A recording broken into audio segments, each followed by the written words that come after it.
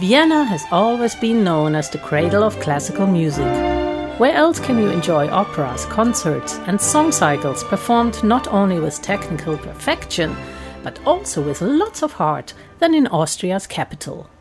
One of those talented musicians is Emanuel Scholz. With a mother who is a soprano and a father who plays the first cello at the world-renowned Vienna Symphony Orchestra, he began his love of music already in his mother's womb. At the age of 6, he started learning the violin. When he was 8, he wanted to master the piano as well. And when he reached his 10th year of life, his parents started Sahaja Yoga meditation, and he could play meditative tunes of Mozart on both instruments, the violin and the piano. I grew up with music and with meditation, and so my main focus in music was on music of Mozart and Bach and also Indian music, because I used these musical pieces for meditation. So Mozart and Bach are the most suitable for meditation. The main purpose of Indian music is to lead you into meditation. 2 years ago, he has earned his degree in conducting and composing and can look back on a wide range of experiences. Professor Leopold Hager, the highly respected conductor who is just as much at home at the Metropolitan Opera in New York as at the State Opera in Vienna, has taught Emanuel the art of conducting. Like master, like man, as the saying has it, and so it is that Emanuel has already conducted symphony concerts and operas throughout Europe.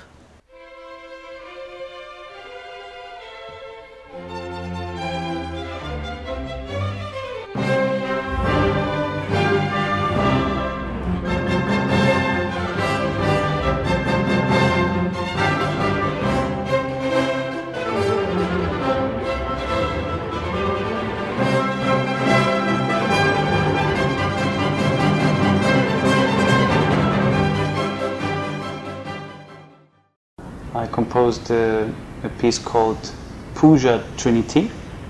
For those who don't know what a puja is a spiritual ceremony where aspects of God or the goddess are worshipped, and it's an Indian ceremony. And as many Western composers compose masses for the church, I always wanted to compose a puja because it has never been done before, in the West at least. This Puja Trinity is for a soprano, Western soprano, some Indian instruments. We have a sarod, we have tabla, we have tampura, and there is a man's choir and an orchestra. The Indian Trinity is God Father, Sri Shiva, God Mother, the Shakti, Sri Shakti, and the Holy Child, Sri Ganesha. And I wanted to compose one movement for each of the three Trinity parts. The first movement starts with the Aum, or the Om, that after Indian tradition is the origin and the begin of the creation. The world was created with the sounds A, U and M, and so the Om is the begin of everything.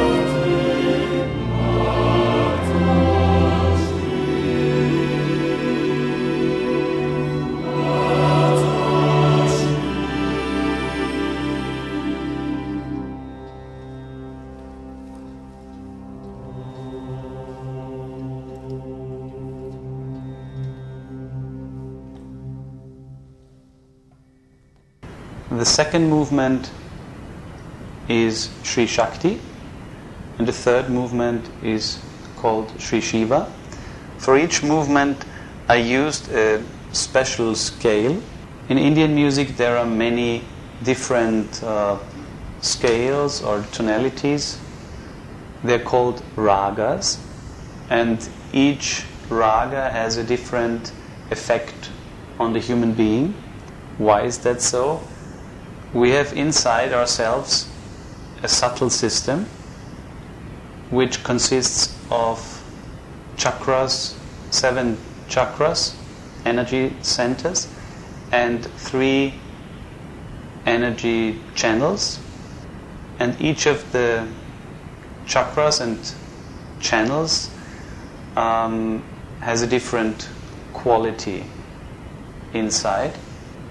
And you really can connect scales to chakras. There are 3 channels in us. One is more the emotional side and more female side and more the past.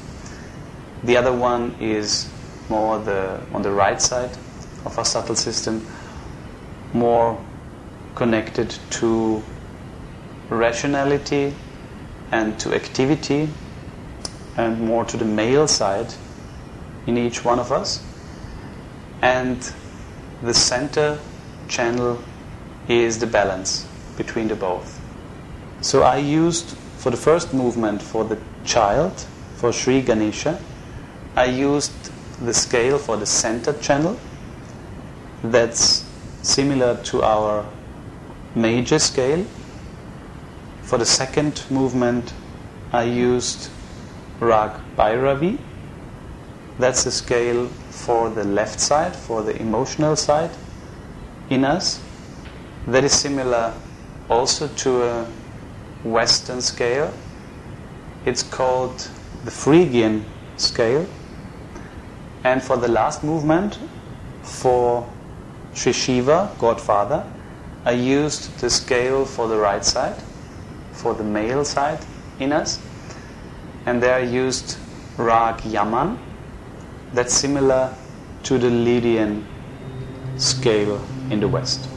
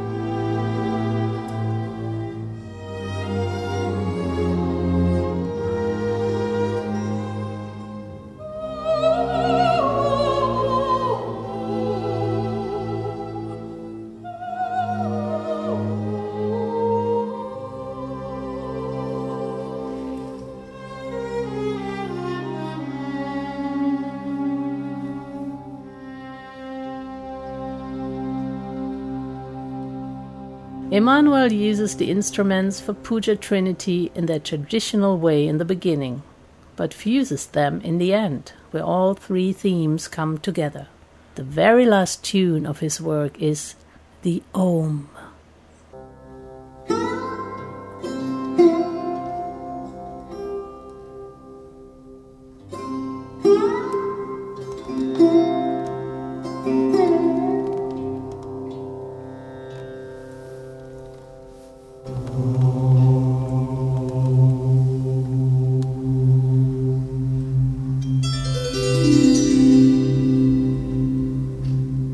It's like the begin and the end of a full era, and so I composed the end like the beginning. It's coming from nothing and it's going back to nothing. But how did the audience, like the Indian Western auditory, did they feel the correspondence from the notes to the chakras? I mean, I know that from many of the people of the audience, that they really felt the differences of the movements, and they really could feel in their body and in their head some differences of vibrations. And yeah, I mean, there were, of course, many people in the audience are afraid when they read there's a contemporary piece, but they were quite happy because it's quite using tonality and mixing it with Indian rhythms, Indian scales, which are new to them, but combined with the Western harmonic, it was no problem. The concert was given 3 times for about 1,000 people in total. And for those who didn't make the live performance, they could listen to it on the Austrian classical radio, where it was broadcasted 1 week later. Puja Trinity wasn't the first project where Emmanuel mixed instruments of different cultures. He already started a project in 2005 called Mozart in India. Mozart was very interested in other cultures, like Egypt, we know from the magic flute, or like Turkey. There is this famous piano piece, Alla Turca, and there is a piece of Mozart he wrote quite at the end of his life, and it's a cantata about the creator of the earth, about God, the creator, and there you have the line that you call the God either Jehovah or God or Brahma. So therefrom I know that Mozart knew Indian spirituality as well as Egyptian or other cultures, and that was the first reason to do this project. But then I also thought of meditation and of the effect of music, and as well as Indian music, Mozart is often used even in medicine and in meditation to balance people. And then I really thought that the combination of Indian instruments, the sound of Indian instruments, would suit very, very good to Mozart's compositions. And then we tried in the group Vienna Philharmony, we tried to combine and to make a fusion of Mozart and Indian instruments. We're also playing Indian music with Western instruments, so it's a real combination that works in both ways.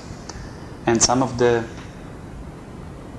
music is composed for this project, mostly by me.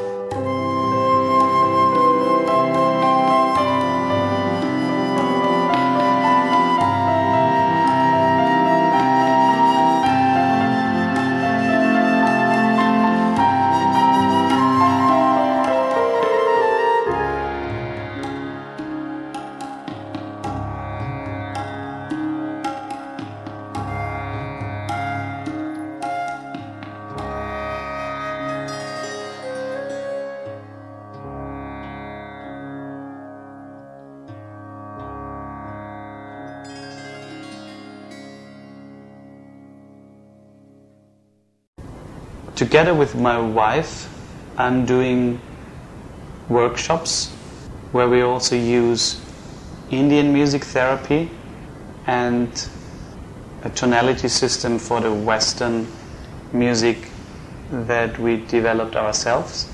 It's called either archetype music or Western classical chakra music, and it combines the principle of the archetypes. C.G. Jung was the most famous user of the archetype principle. There are archaic qualities in us. They are born with content of our collective unconscious, and it's interesting to combine these archetypes with the Indian chakra system, and by doing that I could relate these archetypes and the Indian chakras to the Western tunes and tonalities, because every tonality has a different character and a different color and a different mood. And so we're using Indian instruments, Indian music and Western music to bring people into meditation, to do stress management with music. And yeah, I mean, for me, these projects are all one. I want to see the people that the effect of music is not just by coincidence, but you really can plan what you want to reach with the music, what effect you want to reach. One of the great examples is how music is used for films, and the different film music really makes a different impression on the audience. So I think it's really important that not only the Indians know that music works on your well-being, but also the people in the West. Although Emmanuel comes from a classical background, he sticks neither to Western nor to Indian classical music only. For several film and theatre projects, he even composed pop and rock songs. Not only that, sometimes he also likes to sing lead or back vocals on them.